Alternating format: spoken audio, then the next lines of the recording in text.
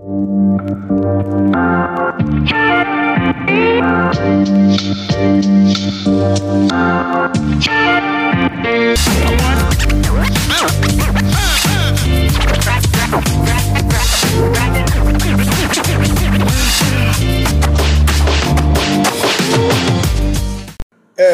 what's up, sports fans? Thank you for tuning in to, once again, the Nerds Who Live podcast. Sorry we've been away. Life is life, but I promised I would keep it going, and whenever I can, best believe I am doing just that.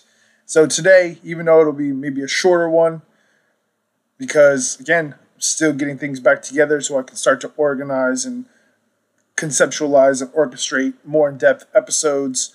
I do like doing these little shorter ones, and today I'm just going to cover two, albeit maybe 2 points of technique cues that have 3 elements to it that you probably are not utilizing to its best capacity, and it is affecting your lifts. That is your rib orientation and coordination with your pelvis orientation and your transabdominal bracing, or your obliques, the transverse abdominals that wrap around through the sides. These 3 elements are huge in terms of bracing that you hear. I'm sure your coach has talked about it, whoever that is. You've heard other coaches talk about it. So I'm just going to focus on just those. Just those. So your abdominal wall has your front and your 2 sides, or your obliques, and they wrap around like a sling. Those are your transverse abdominal obliques. When you brace, most people brace, once they learn to brace, they're thinking about driving out into their belt or driving outward, but they're not thinking about driving out horizontally. All the Kabuki strength coaches are always really good about saying to brace in a 360 degree, which is a good cue. It didn't help me as much. For some reason, it was a little harder. But when I focused on bracing horizontally outwards into my obliques, that did give me my 360 degree brace. I don't know why. Maybe it just helped that way, but it did. So that coupled with your rib and your pelvis or hip orientation. So you always hear, again, I'm sure you've heard, stacking, though, kind of bracing to fill a can. And most people still walk around with a lot of anterior pelvic tilt. In other words, their butt is poking out outwards. So you get kind of that bikini butt. Bikini competitor butt is very common. Most people just have this just from how they stand. So you have a lot of rib flare because that's what happens with any part of the body.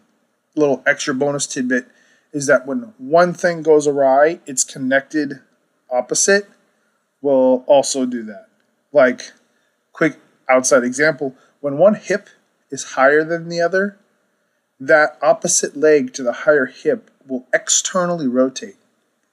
So if you're someone who, when you're squat, you have one side where the knee valguses and wobbles in and out, it's probably because the opposite hip is too high and needs to come down, and then you need to re-engage that internal rotation on the opposite leg to get them to even out. So anyway, this is the same with your ribs and your pelvis. But really the focus should be on the pelvis, because I think that is a little bit more elusive. Ribs, people can kind of control the ribs, but if you control the pelvis, that helps a lot more. And really it is just keeping your pelvis stacked under your rib cage as much as possible, even in your bench press.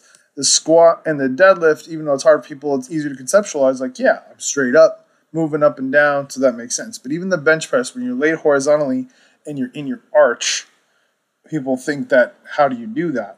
Well, mostly because from your rib cage up and your thoracic spine is mobile. Your lumbar spine is not immobile. It can be mobilized, but its main function is stability.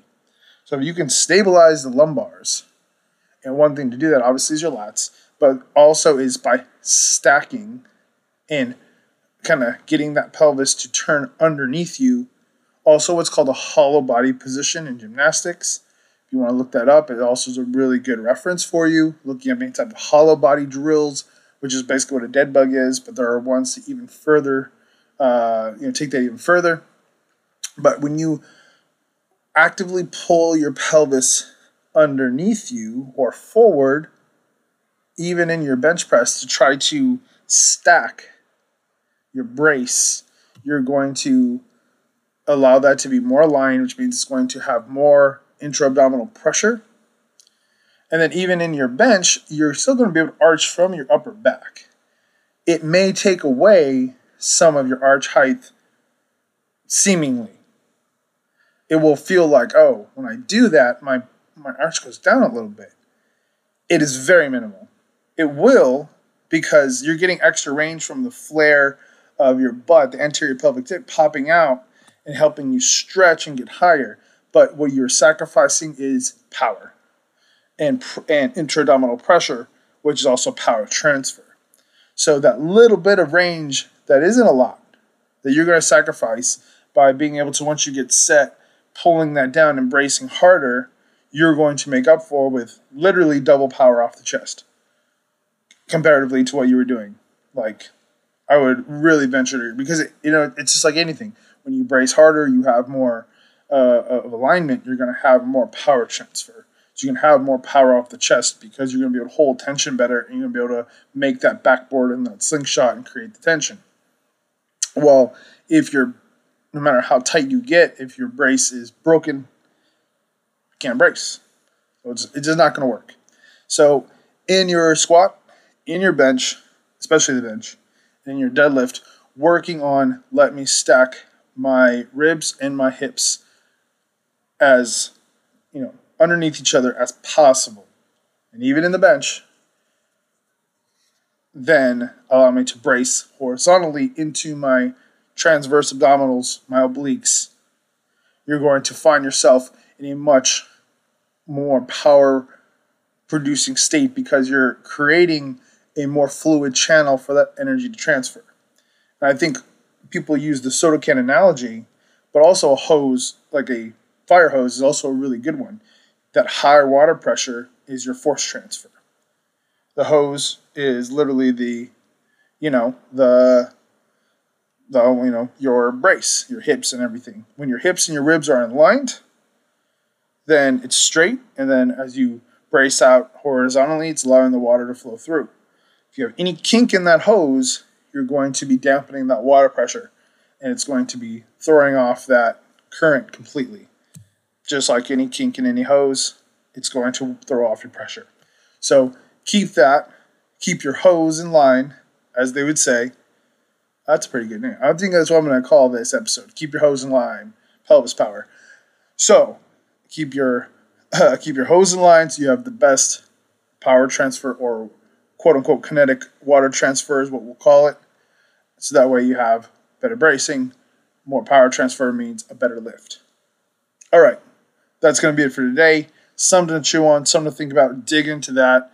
Again, lots of good, like all of Kabuki's strength pages, they have stuff on that. If you have any other questions, you can always feel free to reach out, or I can direct you to others, or ask your coach their interpretation. They're going to tell you maybe their interpretation of a similar thing, or maybe they disagree. They say I'm full of shit, though I would love to hear an opinion against it, which I haven't found so far. So, anyway, thank you for tuning into my little shorty. I'll catch you again on the Nerds Who Live podcast.